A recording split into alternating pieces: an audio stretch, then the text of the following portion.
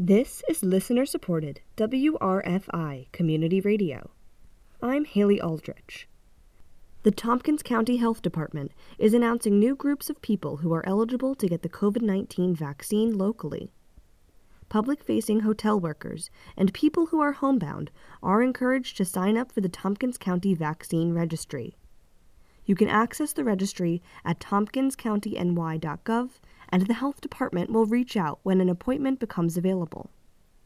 Individuals without a computer or access to the internet can also call 211 to set up an appointment during regular business hours.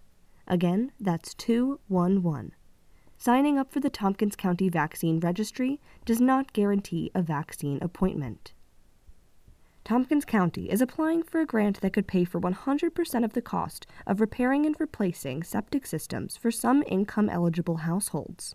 The county is calling on citizens to demonstrate need for this funding by completing a brief survey. They ask that anyone who falls into the following categories please complete the survey before March 14th. If your septic system has to be pumped a lot, has backed up into the home, or is otherwise struggling to function, if your septic system is more than 20 years old, or if your septic system is impacting a drinking water well. Complete the survey located on our website under the COVID Updates tab.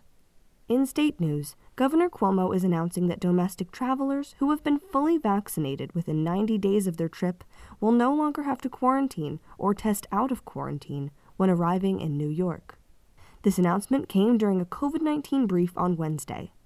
International travelers and people who have not been vaccinated must continue to quarantine under existing guidelines. This announcement came at the same time the state released looser social gathering guidelines. Beginning March 22nd, social gatherings in public spaces will allow up to 100 people indoors or 200 people outdoors. This is up from the current 50-person cap.